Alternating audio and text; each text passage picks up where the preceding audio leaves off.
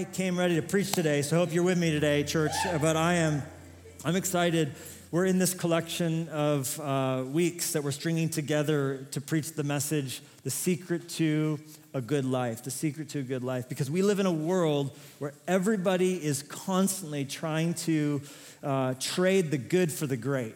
And we're realizing that that's not always the best deal, that oftentimes when we started out with good, that was not meant to be a stepping stone.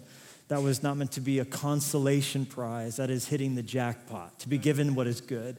The first blessing God ever spoke was to call something he created good. And so we're rediscovering the power of good, and we're learning to lean into what he has given to us that cannot be upgraded, that doesn't need to be improved, right? We walk around the stores of a grocery store and everything's double strength, new formula, 173% stronger, right? Like toothpaste so full of bleach, your teeth will just fall out the second you brush with it. Like everything's like, it can't always be 2X. It doesn't always need, and we're learning, if you were with us last week, to sort of look back to the old light bulb that doesn't need to be tweaked with, because the new 1,000-hour burnout is not where we want to be. We want to be at that 1,000,000+ hour, that century light bulb, the light of the world that Jesus has given to us. And so we're realizing that there's some stuff to be had in this life that doesn't need to be tinkered with, because as it was created originally, it was perfected. We're learning to love what God calls good. And if you have a Bible, Micah 6 and Genesis 18 is where we're going to be today. I want to preach to you a message that I'm calling Friends with Benefits. Friends with Benefits. What I want all the teenagers listening to not have, I want to preach to you today. Friends with Benefits. Micah chapter 6, verse 8 is really the theme for this whole week and next week and this whole trilogy of messages here. Micah 6:8 says, he has showed you, we spent some time with this last week, oh man, what is good? He has shown you, oh man, what is good. And what does the Lord require of you? To act justly and to love mercy and to walk humbly with your God. And we pointed out last week that Micah, who is the one who pointed to Bethlehem, and when we hear Bethlehem, we think about two shepherds. We think about King David, the great shepherd king who was watching his flock in Bethlehem. And Micah is saying that there's another shepherd that's going to come from the city of Bethlehem, the second shepherd, the good shepherd that Micah points to. He is the one who is good. He has shown you what is good, because so many of us look to our religious accomplishments or the good things that we can do to be enough to save us, to be enough to heal us. And he says, that's not going to help. That's not going to work. That's like trying to gather the whole ocean in a beach bucket. It's just not going to work.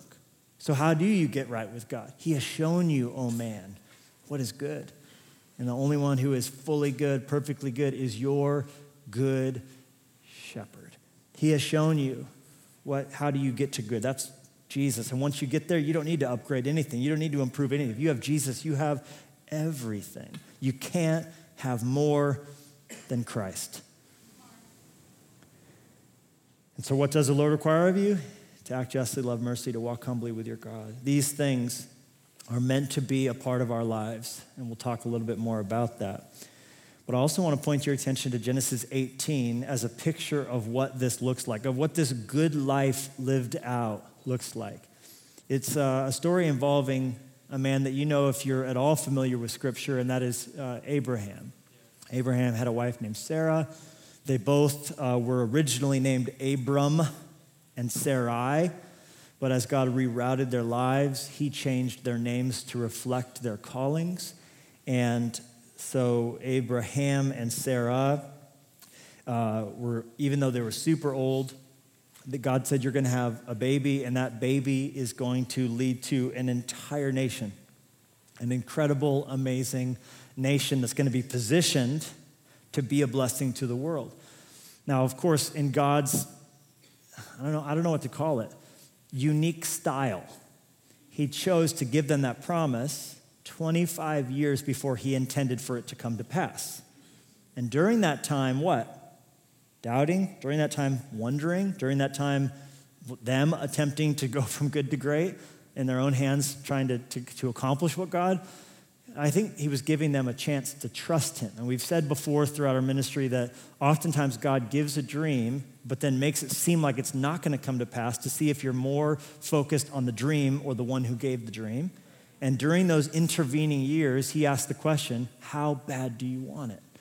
Are you willing to wait for it? Are you willing to follow me? Are you going to give up? Are you going to get antsy? Are you going to get senioritis and spring fever and bail on me? And during that time, he develops our character, because he wants our character to be so strong and so rooted that when the fruit that he intends to come out of our lives is finally on the branches, that we don't fall over. We've all seen trees that didn't pass a windstorm test. And he wants there to be roots deep down so that you have so much fruit on you, that you have so much blessing on you, you can't even contain it, and it doesn't destroy you. It doesn't cause you to be puffed up with pride. You remain perpetually humble because you were ready for it.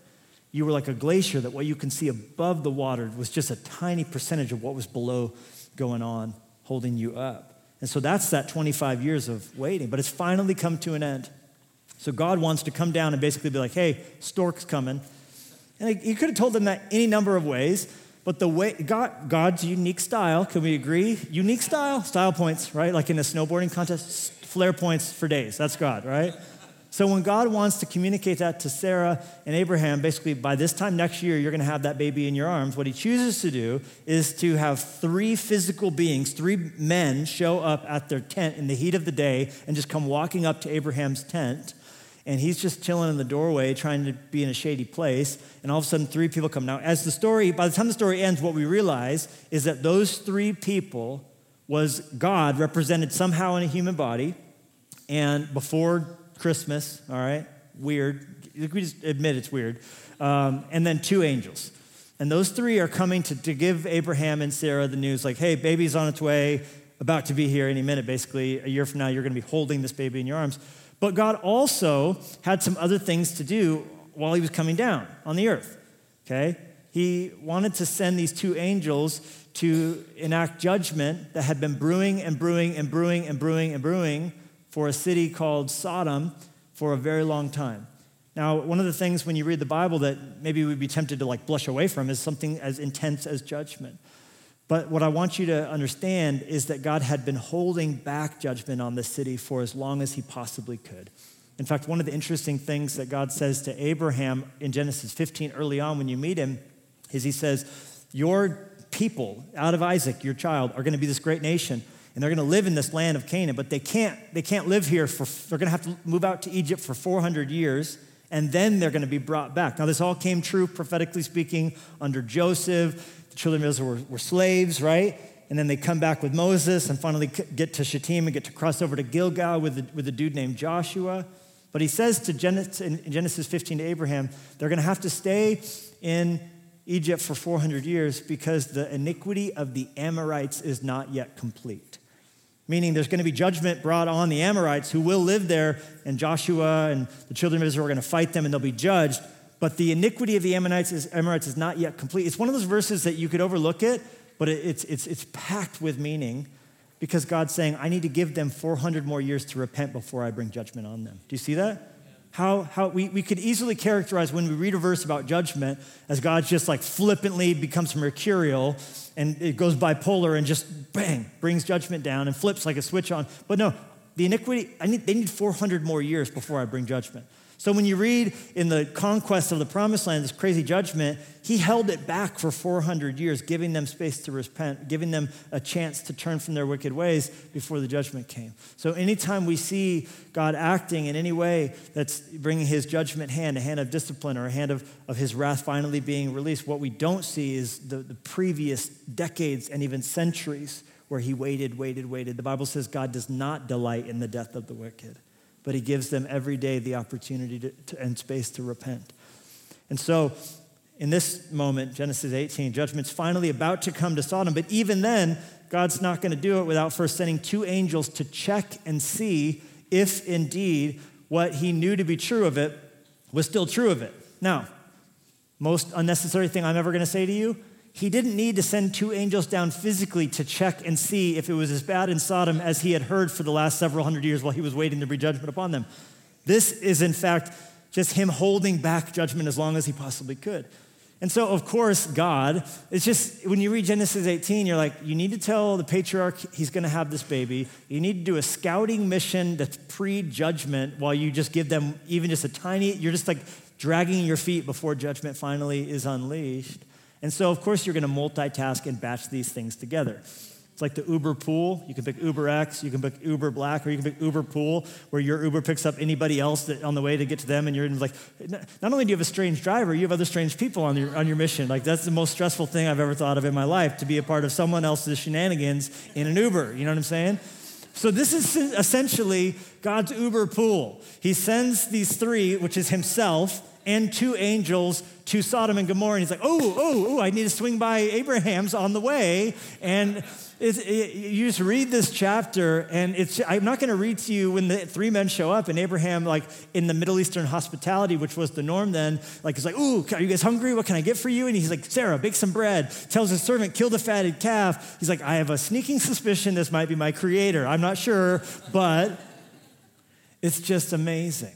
And so they have this meal, and they tell him, you're going to have the baby by next year. Abraham, who's baking bread in the other room, laughs when she hears, right, that her super old womb's going to have a baby in it, and she laughs. And then God's like, hey, why'd you laugh? And she's like, I didn't. And he's like, yeah, but you did. And it's really awkward and intense, and they end up naming the baby Isaac, which means laughter, which is not like a real huge compliment about her, right? And I love the Bible. So then the two angels and God get up, and God's like, all right, these two have to go on a mission, and this is where we're going to jump in now. It says, when the men get up to leave, they looked toward Sodom, and Abraham walked along with them to see them on their way. He's just being courteous, walking them as far as he can, going above and beyond to get them like down to the road, make sure they know the right turn toward Sodom. Then look at this, verse 17. The Lord said, shall I hide from Abraham what I am about to do? He says, with Abraham standing there to these other two people, shall I hide from Abraham what I'm about to do? Because Abraham will surely become a great nation and a powerful nation, and all the nations on earth will be blessed through him. For I have chosen him. This is, if you circle stuff in your Bible or highlight in your YouVersion, highlight verse 19, because we're going to come back to it. For I have chosen him so that he, look at this, will direct his children and his household after him to keep the way of the Lord by doing what is right and doing what is just, so that the Lord will bring about for Abraham what he has promised him. Do you see what he's saying there?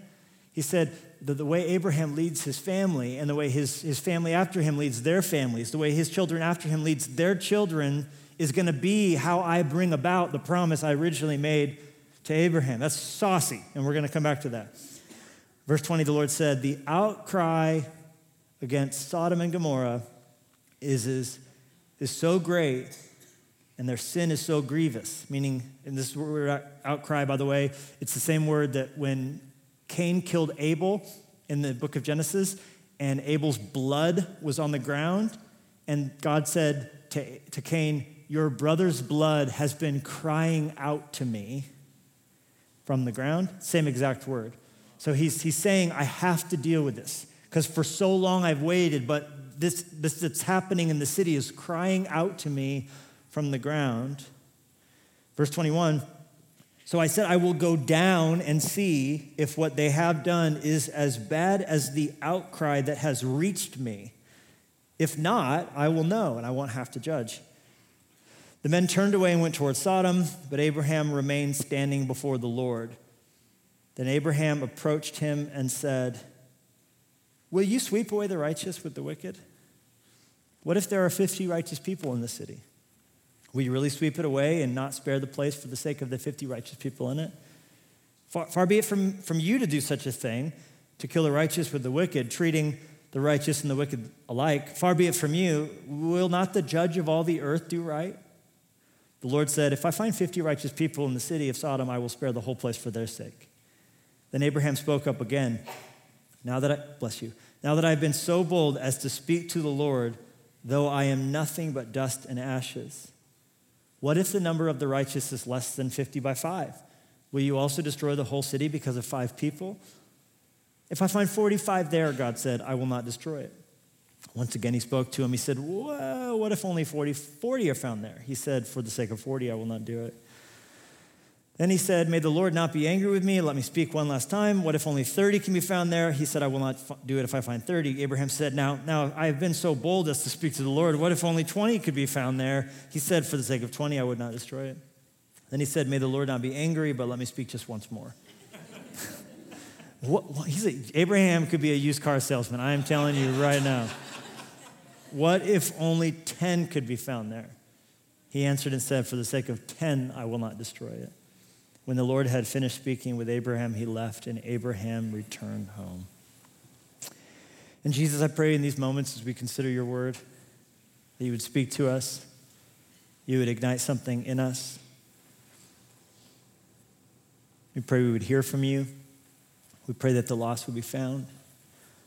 I pray that the found would remember what it felt like to be lost. And I pray that by your Spirit, when we walk in the power of this word, we would see the world change. We pray this in Jesus' name. Amen. The first car accident I ever got in was pulling out of a parking spot at an ice cream store. Do you remember this? You were with me. We were at Cold Stone Ice Cream in Albuquerque, New Mexico. I was pulling out of the parking spot, and I did everything right except for check behind me. And I rear-ended this lady pulling through. Luckily, she was kind. We exchanged insurance information. The dent wasn't too bad. Of course, we paid for her car through the insurance, paid that, deductible, and then got the dent pulled out of my car using some, manner of things that now you could find on YouTube to do what I paid a body shop to do. But the reason we were at the ice cream shop was to spend a gift certificate that some friends had given to us. We had these friends named Tom and Christy Willis, and they owned that particular Cold Stone ice cream store. And what I remember about that season of life is eating a lot of ice cream because we were friends with people who owned an ice cream store. And they were so generous and so kind. And for our birthdays, and they always just, here's an ice cream gift certificate. Here, you go get some ice cream. But that wasn't the extent of it. In fact, because Jenny and I were involved in youth ministry at the time, they were people who had a real heart for young people. And I remember that Tom and Christy both, they would say, hey, what are you guys going on with the youth ministry? And we would say, oh, we're raising money for summer camp. Like students are raising, like we would sell, snow cones at church. They say, well, and they would just bring barrels of ice cream and just bring these barrels by. Like, where's the fundraiser? We just all of a sudden barrels of ice cream. I didn't even know ice cream came in such vats. I mean, these things were enormous. And so these ice cream, and the students would sell the ice cream and make money for their summer camp. And then, when we would have a student event or a student baptism, they had this big pool at their house, and they were constantly like, please come use our backyard, come use our house, do a leaders night, do student night. Constantly, so many of those memories were at Tom and Christy Willis's house where we were able to, have students there and discipleship events and the ice cream they provided. And I just got to thinking about Tom and Christy Willis this week because here they were successful in what they were doing and they were blessed as they lived, but they always made sure that what God blessed them with was a blessing to other people. And I just got to thinking, and this is really where we're going in this message this week, that if you're friends with God, the benefit of that friendship should not merely be felt by you, but it should be felt by people all around the world who are encouraged because of how you follow Jesus. Our friendship with God should have benefits for other people. Anybody with me on that? Friends with benefits. Abraham was friends with God. That's not from Abraham's mouth. That's from God's mouth. Every time Abraham pops up, God says, that's my friend, that's my guy. Abraham, my guy, right? And like in Isaiah chapter 41, God just casually refers to my servant Jacob, whom I'm chosen. Oh, he's the descendant of Abraham. Look at Isaiah 41, verse 8. Who's Abraham? My friend. My friend is Abraham. There he is. My friend. Abraham, that guy, he's my friend. And so it's interesting to me, the person who more than any other in Scripture is referred to as being God's friend, and that is probably the greatest compliment anybody could ever be paid. Just a friend of God. And by the way, if you feel like, how could I be friends with God? Just know this, one of the great nicknames of Jesus is the friend of sinners. So there's hope for all of us that we could be friends with God. And I really believe that the shift that we need to take, it's said a lot in this church, but it's for a reason, is to shift from a religion mentality to a friendship mentality. That we would see ourselves as in a relationship with Jesus, friends with God. And so what does Abraham, the friend of God, do? Well, here in Genesis 18, I love that what he's doing is he's going to bat for other people. He's trying to benefit other people. The results of him having a friendship with God close enough to where God just casually cruises by his house for a bite to eat on the way to do this mission and to give a baby announcement out is that Abraham uses the opportunity. He takes advantage of this opportunity, you could say, to step in the gap for people that he doesn't even like, who have been nothing but unkind towards him and hostile towards his family and a bad influence on his family, a bad impact on his family as well. It's in fact his association with Sodom that does some of the most damaging things to Abraham's nephew Lot and Lot's entire family. And you're like, well, how bad could it be? Well, Genesis 13 says, and this is even 2 chapters before the judgment finally shows up, but the people of this area, this is Sodom and Gomorrah, were extremely wicked and constantly sinned against the Lord. Now, whatever level you think it is that caused there to finally be judgment triggered, it's worse, okay? It's so bad that when these 2 angels finally get into the city, literally within minutes of being in the city, there are people trying to rape these 2 angels who have showed up here, okay? So it is gnarly, it is bad, whatever was going on, God had for years been working, and finally it had reached a tipping point. And so this wickedness had finally come. But what does the friend of God do? The friend of God steps out and says, is there anything we can do to avoid this judgment? Is there anything? His heart is to bring peace to the city. His heart is to see these here in the city not have their life ends. He's stepping out on behalf of people who are extremely wicked and constantly sinning against God. But someone who's God's friend, who knows his heart, is putting himself in the gap and interceding for these people, and 6 times doing everything he possibly can do to help them, to step out there for them. How could anyone do such a thing for people who were so gnarly? Well, Abraham had discovered and tapped into what we need to discover, the secret to a good life, which starts with remembering that goodness is a byproduct. A byproduct. Write that down. That's how I want you to think about goodness. That's how I want you to frame goodness in your mind. It is an end. It is not a means. So goodness is a byproduct. Goodness is an outcome. Goodness is no longer, thank you, Jesus, for freeing us from goodness being criteria. When goodness is the criteria, you're constantly asking the question, am I good enough? Have I done enough? And every day you wake up uncertain.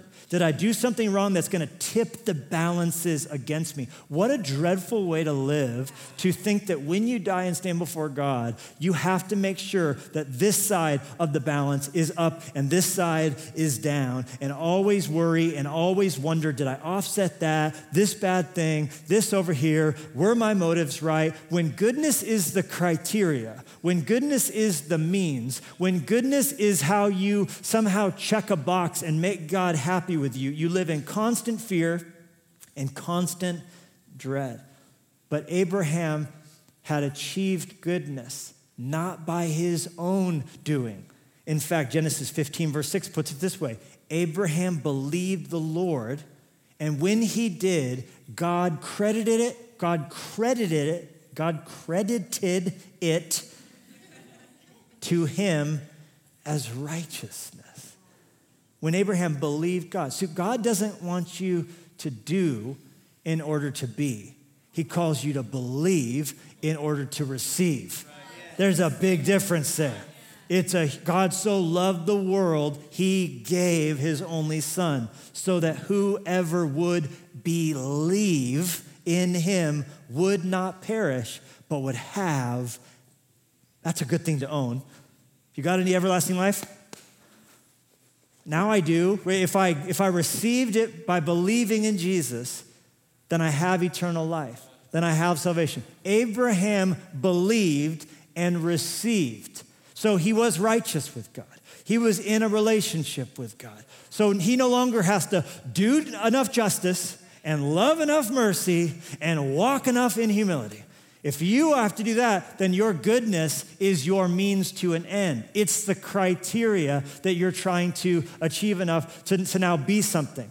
But once you believe it and receive it, you just get to walk with your good shepherd because he has shown you what is good, and the only one is God. And so the amazing thing about that is then as you walk with Jesus, goodness becomes the byproduct. Goodness, we said last week, becomes the wake that the stern of your life leaves in the water as you follow your shepherd. And so you should look behind you as you follow, if you're doing it right, following Jesus as just a relationship, knowing him, walking with him, enjoying what he has done for you, you should look behind you and be able to see goodness and mercy following you all the days of your life. So doing justice and loving mercy, it's of course what we're going to see following Abraham's footsteps as he follows the one who is his friend, who is good. And that's exactly what we see. Here in Genesis 18, he's like, hey man, to God, I know you're on the way to judgment, but just want to ask a favor. Could you spare them? Is there anything we can do? I'm putting myself out there. So what is he doing? He's loving mercy as he's doing justly, Abraham is. And we'll talk more next week about that third aspect, walking humbly. But here today I want to focus on Abraham and what it looks like in his story to do justice and love mercy. Or if you write it down this way, here's how I think you should write it down. Doing justly, loving mercy plus grace. Justice, mercy, and grace always go together. Let me just give you a quick definition. You should write these down. This is going to help you. Justice is getting what you deserve or doing what is right if you're doing justice, okay? Mercy is when you do not receive what you deserve.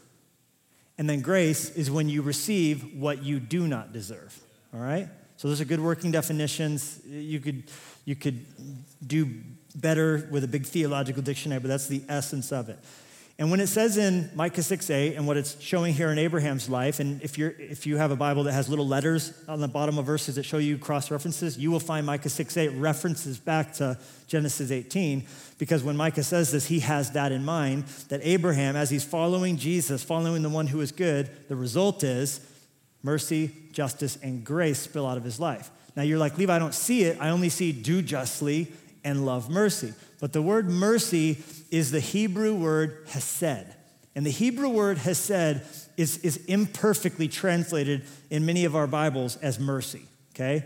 In some, if you have the NIV or if you have the NLT or other translations, you might see love, or you might see loving kindness, or you might see unfailing love, and some translations even say lavish, unfailing love. And you basically need all of those words to get the essence of what hesed encompasses, because it's been rightly called a rainbow. The word hesed is like a rainbow because there's so many different colors in it, and no one English word is big enough for this amazing word hesed. In fact, hesed is not just what God does, hesed is who he is. In Exodus 34, when God said to Moses, who I am, here's who I am, one of the things he said is, I show hesed to thousands. I show hesed to thousands. And so what it essentially, I think, contains is mercy and grace in one word. Mercy, which we said a moment ago, is not receiving what you deserve. And grace, which is receiving something that you did not deserve, that's God's hesed. And that's what Abraham's appealing to. On the basis of who God is, since you say you keep mercy for thousands and grace to thousands, you are hesed. So therefore, can we not see blessing come to this city that has deserved nothing but judgment? Now, here's what's interesting about me. And maybe you're like me. I'm really, really, really, really good at wanting mercy for me.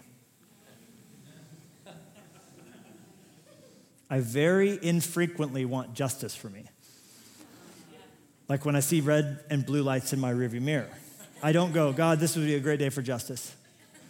I want justice to be served today. I'm like, dear Lord Jesus, please mercy, please mercy, please mercy, please mercy, please mercy, please mercy, right? And if the police officer comes up to the car when I have my hands on the steering wheel, which is always what you want to do, and says to me, do you know why he pulled you over? And I've caught my breath enough to say, Yes, officer, I do. No, why? I want him to say, I'm going to give you a warning today. If she gives me a warning today, I'm receiving mercy. I'm not receiving what I deserve. The just recompense of speeding is receiving a citation, a moving violation. If I get mercy, I'm so excited because I don't want what I deserve. Now, here's the interesting thing about me, and this might make you like me less, unless you can relate to me, in which case we can all just commiserate that we're all ridiculous. I usually want justice for other people. Anybody with me? It's quiet up in here, but here's the thing. If I'm driving down the road, same road, where I saw the same officers, but instead of seeing them flashing in my rearview mirror, I see them in your rearview mirror because you're on the side of the road. I usually crane my neck a little bit to see the vagrant. Anybody with me? Man, what hooligans there are in these parts, right? As I drive at the perfect speed limit because I had the chance to see you hopefully getting justice doled out on you. Am I the only one? Do you feel this little sense of, you know what, you did the crime, you can do the time, when you see someone else pulled over, not even from around here, figures, right? Like, how pompous we become. How good at craving justice we become. I often love mercy when it's me who's in need of justice.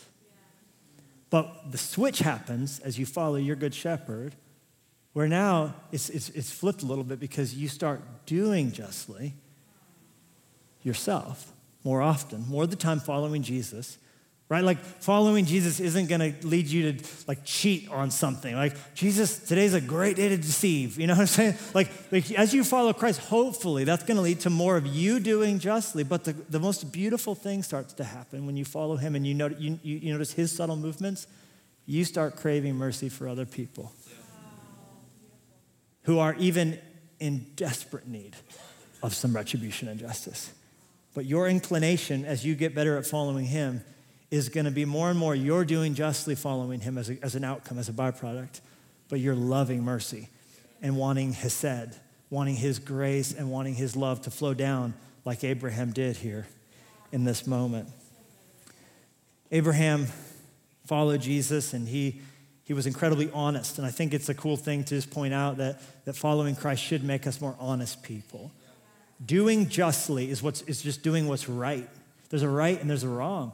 And the Bible says that God hates the use of dishonest scales. This is an amazing verse. If you own a business, if you are in business in any way, the Lord hates, this is Proverbs 11, verse 1, this should wake you up. The Lord detests the use of dishonest scales, but he delights in accurate weights. What does that mean? That means that when when you buy gas and you pump a gallon of gas into your car, most of us never know whether that's accurate or not, but there's a little seal on it that's a Department of Weights and Measurements. And someone at some point has come out to make sure that equipment is calibrated correctly so that when you pay for a gallon of gasoline, you are walking away with a gallon of gasoline. God hates it when in business, what is being advertised as you're getting a gallon is actually a little bit shy of a gallon. And there's application of that to everything that we do. When we fill out our time card, when we're on the clock and we're using that time to do something that's actually not work related. The point is God loves it when there's accurate weights that are used. When we're being honest, when we're being truthful. I paid for an hour of time at this place, and I went over, and I'm going to tell you, hey, I actually used more time than I was going to. Can I pay the additional time? That's the honesty that God delights in. And I think the littler the better when it comes to this kind of ethics, when it comes to this kind of integrity. Young people, listen to me. When it comes to when you're filling this out, that you tell the truth. And that's what it means as you follow your good shepherd, to let that lead to doing justly in your life. That if you quote this for a job, that's what the quote is. If this is your bid, that's the bid. If this is what you said it's going to cost, that's what it's going to cost. And if it's less than that, we're not going to pad it. We're not going to add stuff to the expenses. We're not going to put purchase orders in for things that weren't actually for that job. We're doing justly because God loves honest weights. Luke 16:10 says, if you're faithful in what is least, you can be faithful also in much.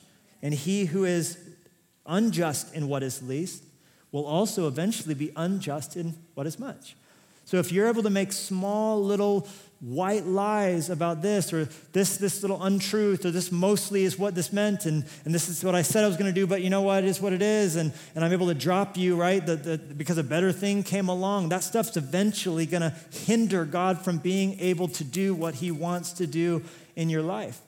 And I think right now at a moment when we're living a little bit, many of our church cities are living in cities that are kind of boom town, when you can kind of in some ways cash in or do this, or you could make a lot of unethical decisions in a moment that would, short circuit the integrity that God wants to build in your life. I think we all need to be careful of this, that we all do what we say we will do, not as a means to make God love us, but as an outcome of following a shepherd who is crazy about us.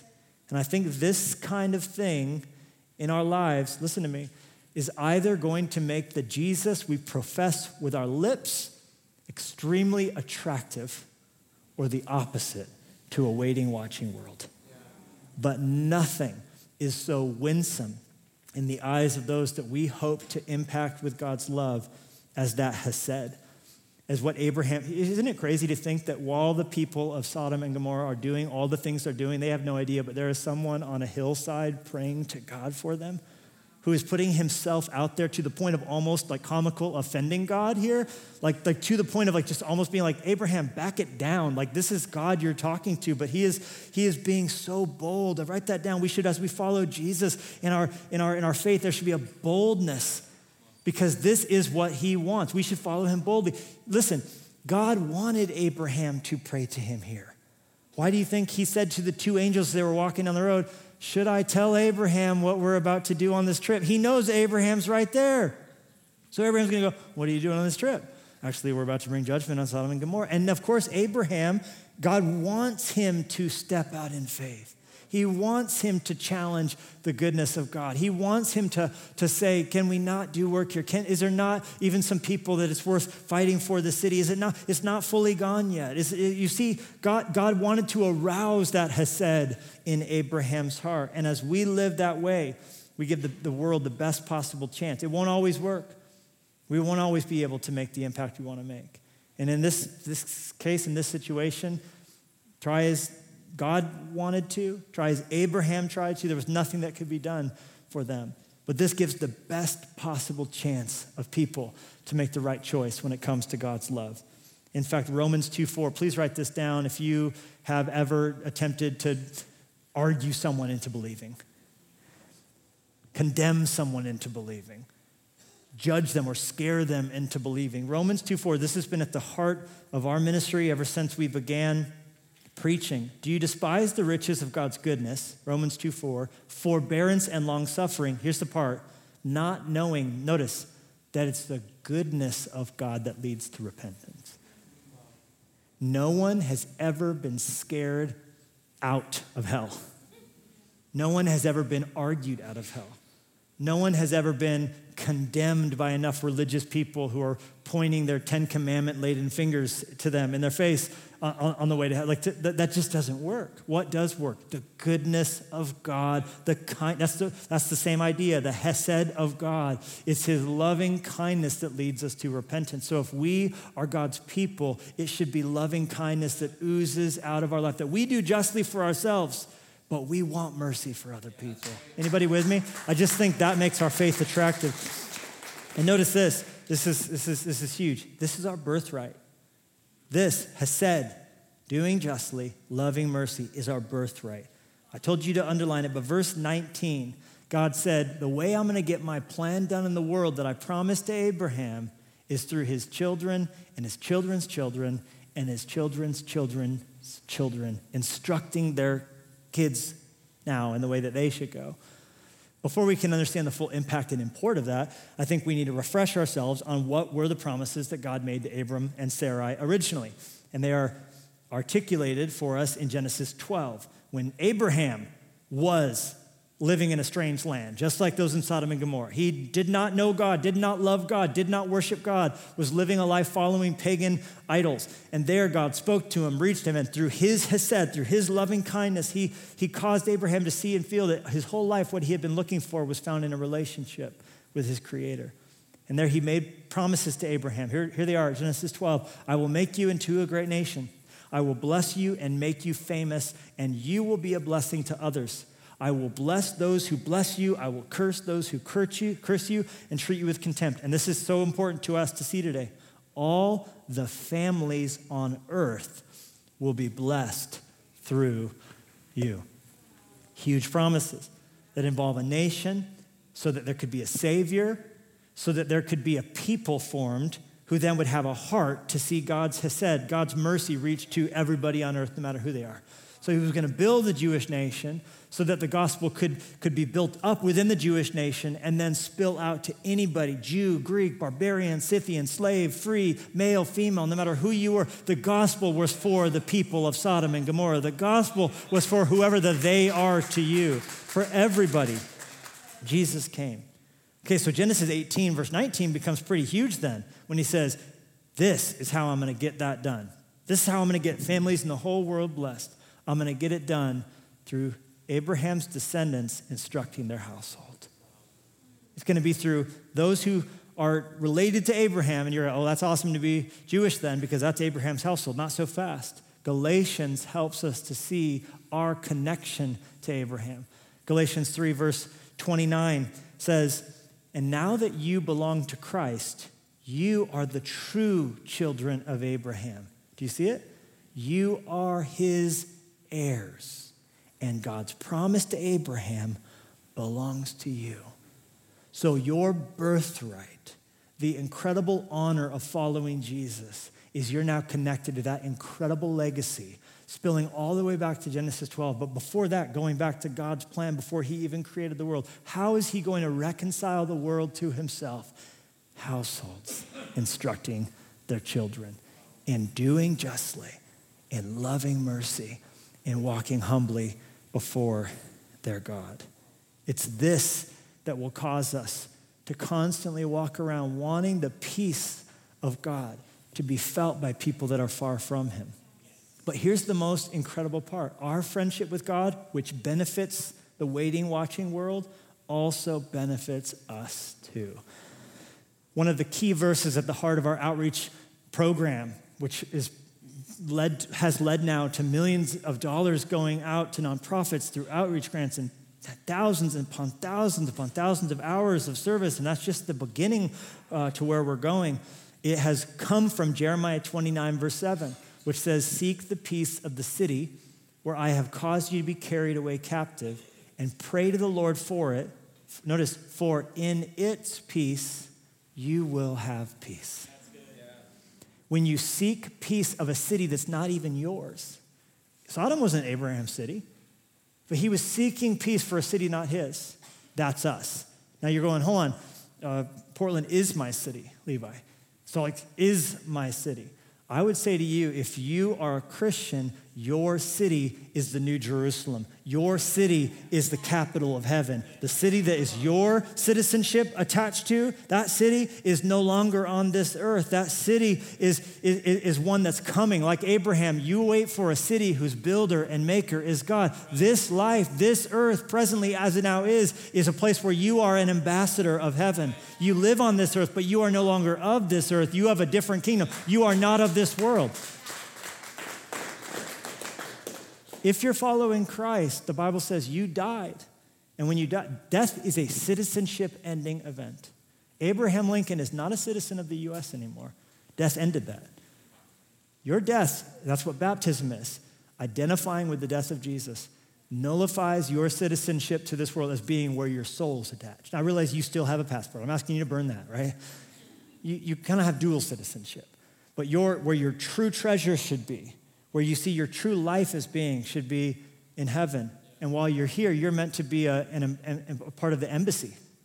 You're a one-man, one-woman walking around embassy. Wherever you go, heaven is. The kingdom of heaven is within. So you're attached to that in a more real way. And so you live in a city still. You still live in Billings. You still live in Helena. So what should your goal be? To seek the peace of the city that's not your city. To seek God's blessing and his hesed, his mercy, his grace, and you doing justly personally, the way you conduct your business, it gets a reputation. Because it'll get a reputation either way. Cutting corners, over under-promising, over-delivering. One of the two, right? That person does not show up, does not do what they say they would do, does not have a work ethic, dishonest, disloyal, jump ship at the first opportunity. You're going to get a reputation. But as we follow Jesus, I'm telling you, the way that we work, the way that we serve, our work ethic should cause people, even if they don't believe the way we believe, they want to be around us, they want to do business with us because that person will get the job done, honey. You see what I'm saying? And so Abraham does this. Jeremiah says we should do this. And he says, if we do this, we will have peace. That's the incredible part. We did some research this week on some of the impacts and effects that volunteering has on your well-being. It's incredible. You should Google it. Google, here you go, ready? Google impact of volunteering or community service on your health. You will find a treasure trove, more than you have bargained for, on how it will impact you, can lower your hypertension by as much as 40%, will help a high schooler get better grades, will help someone have lower rates of cortisol streaming to their system, which has been correlated by the Mayo Clinic to see something that narcissism brings into your system, leading to greater rates of heart disease. And it's just unbelievable. Went down that rabbit trail. Thank you, Mickey. It was awesome. But here's the incredible thing. Long before Google told me that, Jesus did. He said, whoever wants to save his life will lose it, but whoever loses his life for me will find it. And we all know this. We all know I should do good things. Why don't we do it? Here's where we're going to end. We're end because the biggest barrier to our being God's friends with benefits for the world is our busyness. Our busyness. That's our final point. A lot of us know we should do good in the world, but I would love to serve this week. I'm too busy. I would love to make a difference in my community. I'm too busy. I'm too busy. I'm too busy. I'm too busy. I'm too busy. I'm too busy. Busyness is a choice. It's a mindset. Because you can only be in one place at one time. So multitasking, that's all an illusion. You just have to choose to invest your time. And there's a Gallup poll that found that if you live a life where you choose to live in a perceived state of mind where you are too busy, that is as bad on your happiness as being unemployed. That chronically feeling and choosing to live a life busy, I'm not where I am, I always want to be everywhere else because I'm doing too many things, that's worse for you than being unemployed on your perceived sense of happiness. But the point is that we are choosing, either good or bad, to invest our time. And if we choose to invest our time into the things that matter to the heart of God, we will benefit from it as well and see our cities impacted for the better. Yes. One of the most important things I ever learned about God, I learned at an ice cream store. I was probably 6, and I deserved a spanking. I deserved a lot of spankings as a child. My dad used to give me, whenever I would finally get a spanking, the tipping point, which was not a lot, but it would happen. He would sometimes give me one extra swat and say, that's for anything you've done this week that I did not know about. And I could never really argue with it. So one day, my sister and I and my brother had done something that definitely was going to get us a spanking. We all knew it. Bird seed was involved, and it was everywhere. And it was one of those wait till your father gets home moments. And when my dad saw the bird seed, he just quietly said, everybody get in the car. Oh, God, he's going to kill us. He's going to bury the bodies. And he took us to Baskin Robbins. And he sat us down at the table, right there with the ice cream in the background. And he said, I want to talk to you about 3 words, 3 really important words to know in life. He said, they are justice, they are mercy, and they are grace. And he defined them for us. I'll never forget. He said, Levi, Becca, Daniel, justice is when you get what you deserve. So today, me spanking you would be justice for what you did, that I've told you clearly not to do. We couldn't argue with it. He said, mercy would be if I were to not spank you, not giving you what you deserve today. He said, but I want you all to go up to that counter and pick out ice cream, because today I want to teach you about something called grace. Grace is getting what you don't deserve. And that's what our God longs to give us. And so I pray today, if you've never made a decision for Christ, you would see and understand that, yes, God will judge, but he holds back his judgment because what he really wants to give you is grace.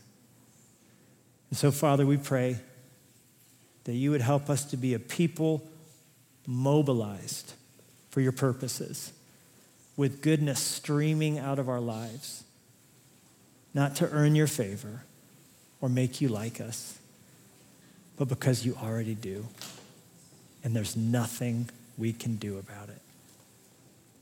And if you're here today and you would say, I want my life following my good shepherd to bring peace to the city I live in, help me to choose to spend my time well and to realize that being busy is a choice. If that's you and you're resonating with this vision, friends with benefits, could you just raise a hand up to God? He'll see you. This is some strategic shifts you're choosing to say, I want to make in my schedule. It's my best yeses. Father, bless these. I know you will already, as they seek to bless others. May goodness and mercy follow them all the days of their lives. You can put your hands down. If you're here and you need to give your heart to Jesus and surrender your soul to the one who loves you, who sent his son to die for you, and who, when you die, you will stand before to give an account of your life. This is a space and time to say yes to him, to make him your king. So with heads bowed and eyes closed, I'm going to pray a simple prayer. And if you're ready to say yes to Jesus, I want you to pray it with me. Church family, pray it with us. Dear God, I know that I'm a sinner. I'm lost, and I can't fix myself. So I invite you into my heart. Be my Lord. Be my Savior. Help me to follow you. In Jesus' name.